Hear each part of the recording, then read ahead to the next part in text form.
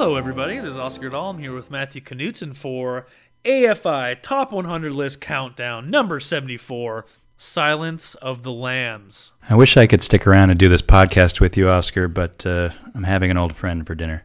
I want to start this podcast by saying Silence of the Lambs is a fucking incredible title. Truly. It's just an amazing, evocative, foreboding, great title. Sets the tone right away.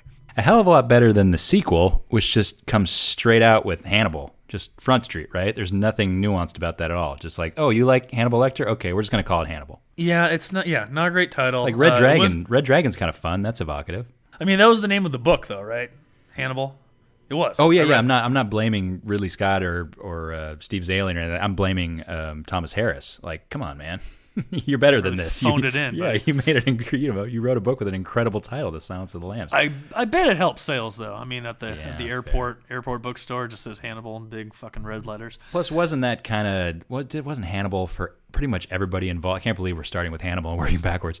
Wasn't Hannibal kind of for everybody involved just sort of a cash grab, even for Thomas Harris? Definitely a cash grab, especially for Thomas Harris. Yeah, it's interesting. We don't want to date this, but there's been some talk out there that a new movie coming out has a chance to repeat for the first time ever what Silence of the Lambs did. Yes. In 1991, which is winning all 5 major categories at the Academy Awards. And, I feel like that's the first line that people lead with when talking about Silence of the Lambs these days, is just how well it did at the Academy Awards, which sort of undermines just the quality of this movie in general, right? I mean, Ben mentioned this briefly on our In the Heat of the Night conversation, but you almost can't discuss its relevance and its lasting cultural legacy without talking about the fact that it was this big critical success that won the Big 5 Oscars and did so over a year after it even came out. Yeah. I mean, this is 27 years ago, and that was a time where you could roll a movie out in February, and it could be kind of a sleeper, you could build word of mouth over the course of 6 or I think this movie was in the theater for like 8 months. Yeah. Right? And then slowly but surely you could just kind of build this thing. Nowadays, you try and roll it out as late as you possibly can so that it's still part of the conversation by February or March, right? Yeah, time went a lot slower back then. The news cycle wasn't as rampant. And, where did we get our entertainment news? It was Entertainment Tonight, it was Entertainment Weekly, and that was about it, right? Yeah, that's fair. I mean, 3 films have the distinction of sweeping the Big 5. It happened one night, 1934, One Flew Over the Cuckoo's Nest in 1975, and then The Silence of the Lambs in 1991. It has not happened since. But yes, hold your breath and see if the third remake of A Star Is Born can break that streak. Spoiler alert, it's not going to. There's no way. It's got a chance, man. Don't count Mr. Cooper out. It's crazy to me how this movie has sort of maintained that same amount of cultural relevance, considering that on paper it looks like a pretty standard, like you said, airport thriller adaptation, potboiler, serial killer thriller. I mean, just watching it again the other day, so much of it does feel kind of perfunctory and kind of sort of standard. Yeah. But it has a couple elements in it that really, really transcend and are just absolutely kind of groundbreaking and still resonate 27 years later. Yeah, on a very general level, this movie doesn't make any of the mistakes that sort of the perfunctory types of movies that we're talking about often make. I mean, there's a lack of sort of plot contrivances, really. There aren't really false notes. There's not sort of blatant bullshit exposition. There's no... The characters that could be cliches aren't really cliches. The acting is obviously top-notch. Jonathan Demme's directing style is fucking terrific. I mean, it's pretty straightforward at times, but really suspenseful and really visually arresting throughout. And, this is as taut of a thriller, of a movie, of a horror film as you're going to see. I mean, there's no fat on the bone here. I mean, it's all lean meat, Matt. Yeah, you use the terms thriller and horror, so we might as well get into that immediately. Is this movie a thriller or is it a horror film? Because I think that's been a question since 1991. Which genre is this movie beholden to? Does it have to be one, Matt? Not necessarily, but I personally feel pretty strongly about one and not so strongly about the other. Yeah, I think horror movie is more apt. Just because it's I interesting. think thriller. You think thriller? Okay. I do. I was just reading a Reddit thread the other day. That was it was just a question being asked. Someone's like, what are some really amazing whodunit movies? You know, and I forget what the examples were made. And one of the top responses was Silence of the Lambs, and then a bunch of people responding like, the fuck are you talking about? There's no whodunit to this. Like, we know who Jamie Gumb is from the beginning. We know who Buffalo Bill is from the beginning. We know what Hannibal Lecter wants, and I mean, there's no real twists in this movie, except for kind of at the end, this little feint by Jonathan Demme, where, you know, Jodie Foster shows up at Buffalo Bill's door, and the SWAT team shows up at a different door.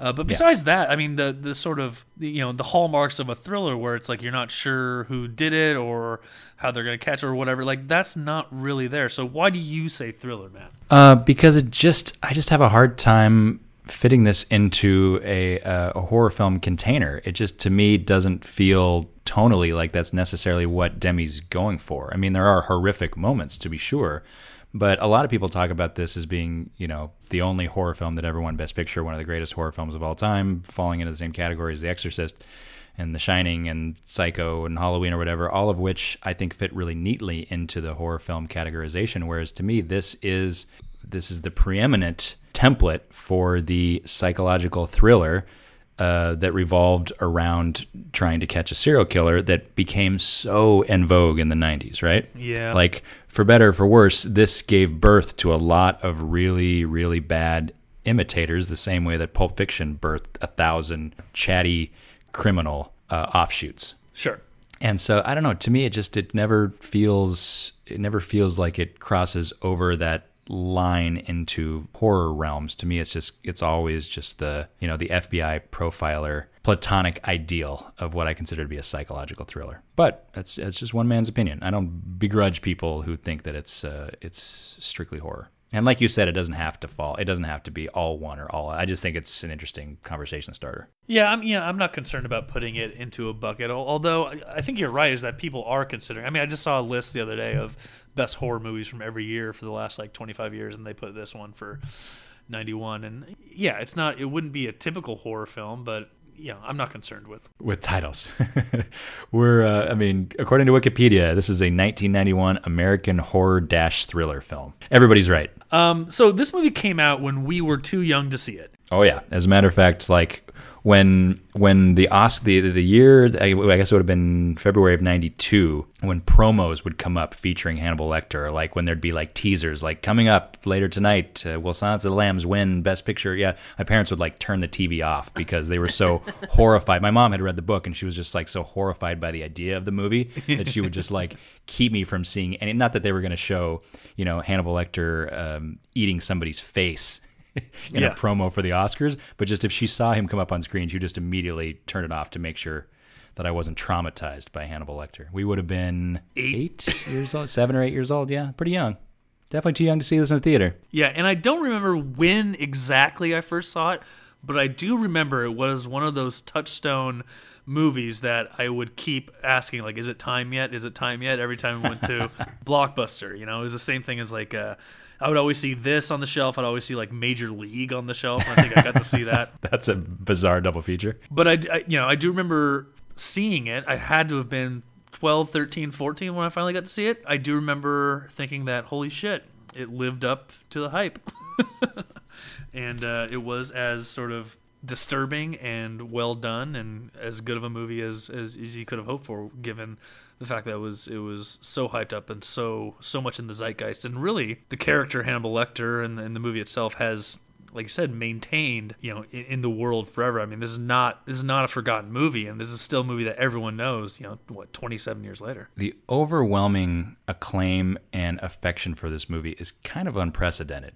Like, I don't think I've ever talked to someone who has seen the film who doesn't appreciate it. Like, you never hear about anybody being like, yeah, it's a little dated, or I liked it in 91, but have you watched it recently? Or, you know, it's one of the most underrated Best Picture. I mean, everybody just sort of agrees, like, oh yeah, that's a masterpiece. We can all agree. Everybody loves it. Moving on. For almost every movie, I mean, we've talked about this Forrest Gump, we've talked about this a lot of movies, there is like a cottage subculture of hot takery that there are people like, well, actually, this movie isn't good. But you're right. That does not exist with this movie. I mean, do you have any theories, hot takes, or do you have any reasons why that exists, except for it's just a really good movie? No, as a matter of fact, I was hoping to get some insight from you about that, because I have a lot of respect for the movie. I think it holds up awfully well, and it's actually a movie I revisit pretty darn often, considering how disturbing so much of it is. I find this movie to be strangely calming. I tend to, I mean, maybe I don't necessarily sit down and watch the entire thing all the way through before going to sleep, but I have found myself, like, if I can't sleep or whatever, maybe just like sitting down and watching some of the interrogation, just hearing Lecter and Clarice whisper to each other through, jail cell bars or whatever. I don't know. I find it kind of has an ASMR effect on me for some reason. Well, you might want to go talk to somebody about that, man. I don't know. There's just like something about Demi's approach in terms of how intimate he makes those scenes. And that really is like the lifeblood of this movie, is that relationship and his method in terms of how he constructs those sequences. And, Paul Thomas Anderson has famously said that he considers Jonathan Demme the greatest close-up artist, the greatest close-up filmmaker of all time. He says that Jonathan Demme's close-ups are better than any other filmmaker's close-ups. Yeah, I remember I saw a quote, before this podcast, and someone asked Paul Thomas Anderson who his three biggest, inspirations are in the directing world, and he said Jonathan Demme, Jonathan Demme, Jonathan Demme. Yeah, which is, I mean, super interesting. But the close-ups are throughout the movie, so intimate and so just well done. I think this movie endures partially because it's so, I mentioned this before, but it's so clean. Like there's no false notes throughout. It just logically makes sense scene to scene, and the way the plot unfolds is really well done, even if it is sort of narratively, not typical. The second act climax is Hannibal Lecter escaping, and then he sort of disappears until the very final scene, which is interesting because he's the sort of the main draw supposedly for this movie. But I think it has endured because it is pretty unassailable. I mean, it's like, what is there to nitpick about this movie, man? I mean, I don't really have any. I mean, again, there's nothing really like sexy or there's no big bombastic sequences necessarily, with the exception maybe of Lecter escaping from prison. But even that is kind of subdued in terms of Demme's approach. I don't think the guard hanging. All right, from the cage. You don't find that to be subdued. All right, that might be a little bit big, but I presume completely in line with Harris's text. Yeah, I don't know. I can't think of any scenes in the film that feel out of place, or any storytelling decisions that don't track. Like you said, everything clicks perfectly into place. Everything fits together. Tonally, it's completely consistent, which is a very difficult thing to do with this subject matter. Mm-hmm. And all the performances are top notch, especially Foster and Hopkins, obviously, who both won very deserved Oscars for this. I don't know. I find this movie to be pretty unprecedented. I don't really have anything to compare it to in terms of how successful it is at everything it attempts. Maybe what it's attempting is more modest, than your Shawshank Redemptions or your All the President's Men's, or I don't know, Apartments. Yeah, I mean, I would say it only seems modest because it's so perfect, right? Like, yeah, it makes it look easy. Maybe that's Demme's biggest gift, is to make it look kind of easy. Like you said, make it look so smooth. You watch those aforementioned close-ups and you realize how rare it is to see close-ups where a character is addressing the camera, where the character is making eye contact with the lens, right? Yeah. You almost never see somebody looking right down the barrel of the lens. There's an intimacy there, and there's almost a breaking of the fourth wall that most directors don't have the confidence to do. And he puts it right out there from very early on in the film. I'll have the actors talking right into the camera from I think the very first conversation between Jodie Foster and Scott Glenn. They look right smack dab into that lens, and it's a little off-putting almost, right? Oh yeah. It's like, oh Jesus, I'm not used to having Scott Glenn address me directly like that. And then to have somebody like Lecter look at you like that, and especially once he tilts the camera up a little bit and you get, Lecter looking up. at the lens, very kind of Jack Nicholson in The Shining, if you will. Oh yeah, and that one shot where the camera's pointing up and he's just slashing down at the guard is one of the most harrowing things you'll ever witness. And Demi deserves all the credit in the world. He doesn't do anything overly splashy or overly stylized. He restrains himself, and he has all these amazing shots. Like, it's well-worn territory, but I think you have to give credit, all the credit in the world, to Hopkins for inhabiting this character to a degree unlike something we haven't really seen before. And he's makes a lot of decisions, and it all works to incredible effect. And this is one of the greatest acting performances you'll ever see, right? He tiptoes right up to the edge. He tiptoes right up to that line of going over of chewing the scenery, and that's something he had done a lot in his career up to that point. I mean, I think that when Hopkins was cast in this role, he wasn't necessarily a big movie star, and he kind of had a reputation for going over the top, on stage and on screen. So the fact that he finds this middle ground there where he can still chew the scenery literally and figuratively, and yet never allow himself to go completely off the rails is obviously a testament to his talent, and probably a testament to Demi's ability to keep him right there where he needed to be in order to keep this character from becoming a cartoon. Something it would eventually become. Not necessarily Hopkins' fault, but when you have a character that's that good, that's that interesting, that's that charismatic, you obviously run the risk of it just getting fucked out, right? Yeah. Too many films, too many iterations, too many, going back to that well too many times between Red Dragon and the eventual show, which I hear is actually pretty decent. Never watched it myself. Yeah. The character kind of just becomes a cartoon. Yeah. But you have to, when you watch this movie, you have to put yourself back in that place where people in 1991 either weren't familiar with it or only knew Brian Cox's interpretation from Manhunter, right? Yes, absolutely. Which is a much different... I mean, this movie is technically a sequel to Manhunter because Manhunter is based on Red Dragon, and I guess it's supposed to take place in the same universe, right? Yeah, I don't think they really care. Doesn't really matter. It's supposed to be a standalone. Yeah. Manhunter wasn't a big hit, and I'd say the vast majority of people who saw this movie weren't familiar with that movie. Yeah, Red Dragon, the Ratner Red Dragon is more of a direct sequel to Silence of the Lambs than Manhunter is a prequel to Silence of the Lambs. Yeah. Put it that way. God, going from Demi to fucking Brett Ratner. such a joke.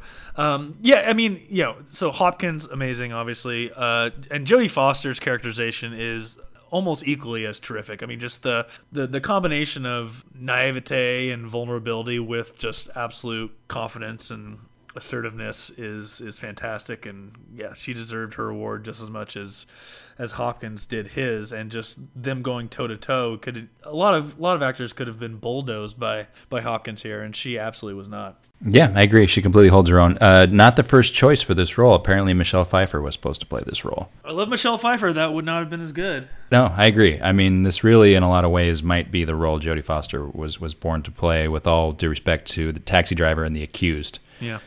She really is tremendous in this movie, and she needs to be, because you have to be able to stand up to this guy. And apparently Hopkins was very playful, or maybe that's the wrong word, maybe very kind of vindictive at the beginning in terms of making fun of her accent or really putting her back on her heels. Apparently playing a lot of mind games with her on set. Oh. Whether that was his decision or whether Demi encouraged him to do that. Apparently for the first couple days, or at least the first couple times they were on set together, he was messing with her head a lot. Huh, which I guess sounds consistent with his characterization. Also, I want to give a shout out to Ted Levine for being.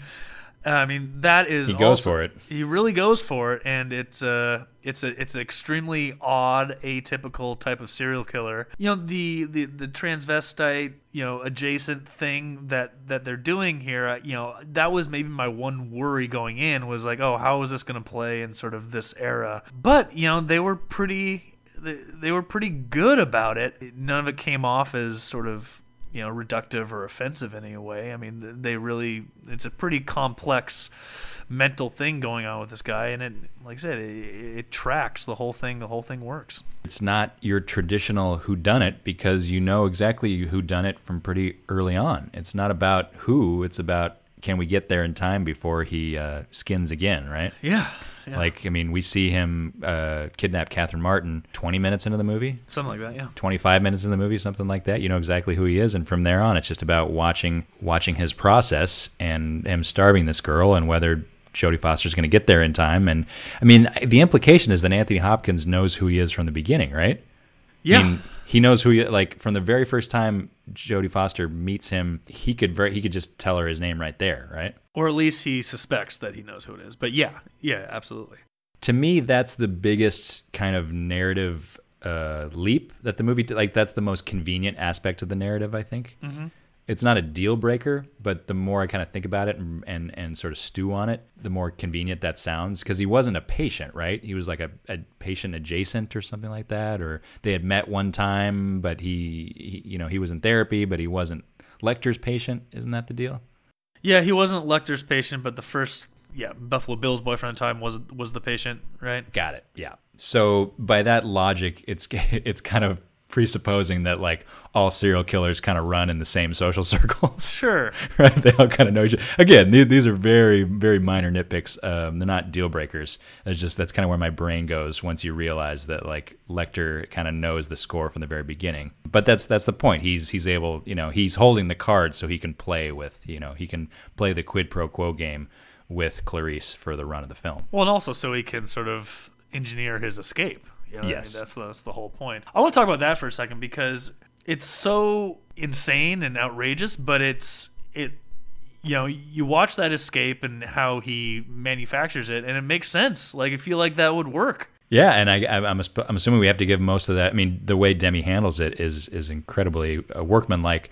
But I guess you have to give credit to Thomas Harris for engineering that, because I presume that's consistent with how it happens in the book. And Chris Isaac and the SWAT team show up and all the stuff in the elevator shaft. And yeah, by the time you get to that ambulance, it's just such a beautiful reveal. And it really is still so effective. Like, I can only imagine how that must have affected audiences in 1991, because it still gets me every time. I get goosebumps just thinking about it. The fact that the movie can sustain after that is extremely impressive in and of itself, because you lose the most dynamic character in your movie, and you're still thrilling to the end. And just the final showdown scene is extremely well choreographed and thrilling and suspenseful and pretty fucking scary. I think that a lot of the horror stuff comes from that. Sure. And James Gunn's lair is one of the most nightmare fuel. Yeah, it is absolutely nightmare fuel. It's not really all that necessary to the plot. I mean, it is a big clue that they figure out. I guess it is sort of the linchpin clue. But the moth stuff is so unsettling and such a weird, bizarre trait of this movie, but it works so well in its creepiness and just otherworldliness. I mean, we talked about it last week when we were discussing, we've had two basically crime thrillers in a row, murder mysteries, if you will, with In the Heat of the Night. And we mentioned that film is pretty simple in terms of sort of like structure and conception. What makes it special is all the the racial implications of the way Jewison handles it, and Poitier and Steiger's relationship and performances. And there's all these things that just sort of like raise the material to the next level that is not necessarily there on the page, or at least in terms of like just the conceit of it all. Yeah. And this to me is exactly the same scenario, where it's just like there's not necessarily really anything that special or spectacular about this kind of story, but everyone involved and the strength of the performances and the way Demi chooses to handle it and the things he chooses to focus on, and just how consistently he makes these proper like making the right directorial choice every time he's faced with something that could just so easily be boilerplate, that just could so easily be disposable. He continues to make decisions that just make it more and more interesting and raise the stakes. Yeah. So like this is really a movie that just rises to the occasion in a way I wouldn't have expected this type of thriller to, in a way that no other thriller sort of this ilk really has in the last 27 years, right? Like, what would you compare this to? What lives up to what is the heir apparent to Silence of the Lambs? Zodiac? 7. Okay, 7. I'll buy that. I had the right director in the wrong movie. Yeah, I mean that's the only one that I feel like really pulls off everything and has a similar similar bent to it. That was one of the so-called knockoffs from this movie that actually succeeds. I mean, there's so many shitty serial killer movies over the last 20, 25 years. And that's in no small part to Silence of the Lambs and trying to live up to it. But it's the more we talk about it, we're kind of talking about more or less perfect movie and a peerless film. Yeah, I guess this comes down to our question that we always ask. But given that we could find almost no fault in this film, I feel like it maybe should be higher on the list, Matt. It was. It dropped 9 spots from the last version of the list.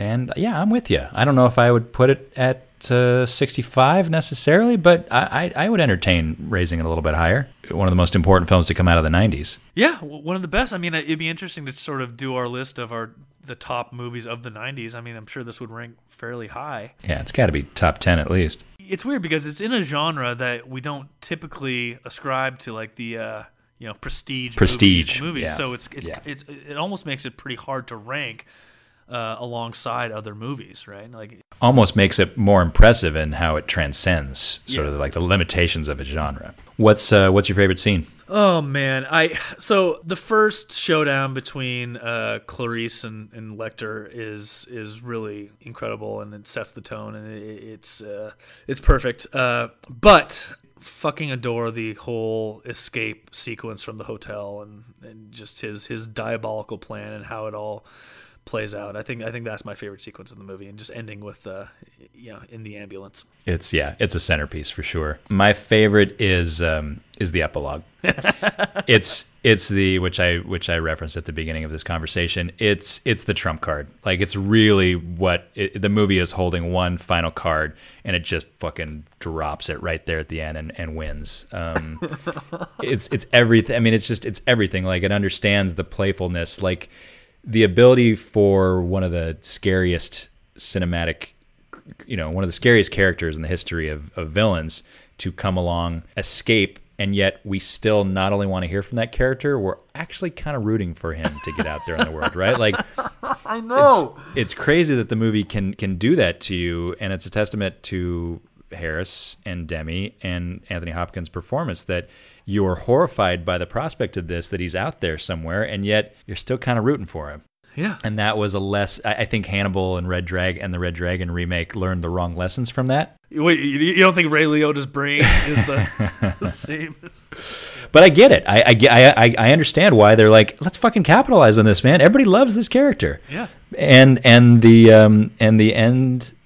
epilogue really, really reinforces that. Like, you love this character, so here you go. And it's everything. Like, I revisit that epilogue all the time, because between just the tone of Hopkins' voice, terrified Jodie Foster, speaking into an empty telephone, and then Howard Shore's incredible, the twinkle of Howard Shore's score as Hopkins walks away while the and I love movies that just completely change the scenery in the epilogue. Like the fact that it's taken place all along the eastern seaboard. It's been rainy and gray and cold and snowy, and you've been in all like these fucking dank jail cells and in Quantico, and you feel like you've been the weight of the world and the clouds and the trees have just been pressing down on you, and all of a sudden we're in this like crazy tropical environment in Bermuda somewhere, and the wind is whistling through the palm trees as he walks off into the distance with this lovely linen suit, and it's beautiful the head of hair. Yeah.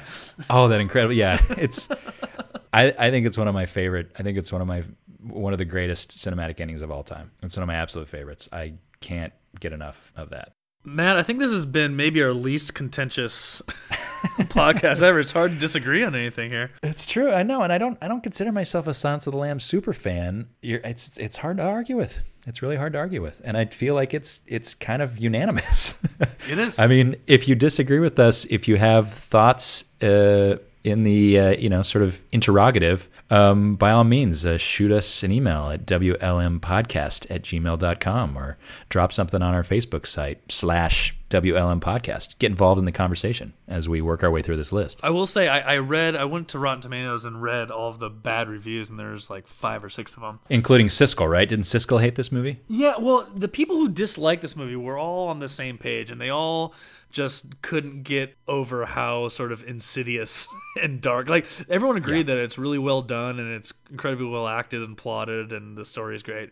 But it was just too dark, and like the message of, you know, Hannibal winning and all that shit was too much for them. I guess that's fair if you can't get over that. There's nothing about the way this movie's made to pick nits with. So yeah, I'm just so impressed by the execution, pun intended. Yeah, it's weird. I don't find like I mentioned before, how sometimes I'll fall asleep to this movie, which I agree sounds kind of weird, but it's like the whole Requiem for a Dream thing. You know, people always talk about how they saw Requiem for a Dream once, they'll never watch it again because it's just too depressing, it's too harrowing, it's too dark for them.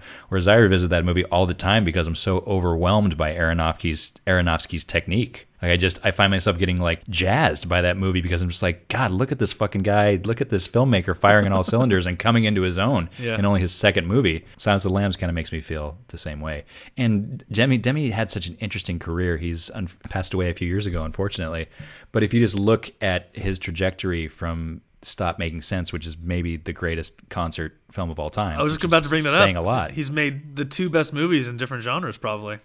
Yeah, probably. I mean, I revisited Scorsese's The Last Waltz the other day, and it's a very good concert film, but Stop Making Sense is just... Yeah, I just rewatched Stop Making Sense, and God, that's the fucking best movie. It's the gold standard, yeah. Through weird stuff, you know, Something Wild, Married to the Mob, and then he does Philadelphia right after this, which is really a fascinating movie in its own right, and then late in his career does things like Rachel Getting Married, which I think might be his second, well, I guess... third greatest film, maybe after Stop Making Sense. But it's certainly his last great movie. Yeah. I would say that movie is great too. Almost a masterpiece. Interesting career. And yeah, I think it says a lot. Like, we always think of Paul Thomas Anderson as being the heir apparent to Altman or Scorsese, or nowadays even Kubrick maybe. But it says a lot that Demme is his hero. I mean, it kind of legitimizes Demme in a way that I don't think he ever really experienced while he was alive. That's true. And, you know, he sort of disappears into his movies, which is, you know, not the way to get noticed as an auteur, right? But sure. Yeah, all right. Silence of the Lambs, Matt. That's number 74. Number 73 coming up next. Butch Cassidy and the Sundance Kid. That'll be fun. We're going back out west again. We were in with The Wild Bunch pretty recently, another film from 1969, and now we're heading back out there with George Roy Hill, Robert Redford, and Paul Newman. I'm looking forward to it. All right. Well, until next time, this has been We Like Movies. Say goodbye, Matt. Goodbye.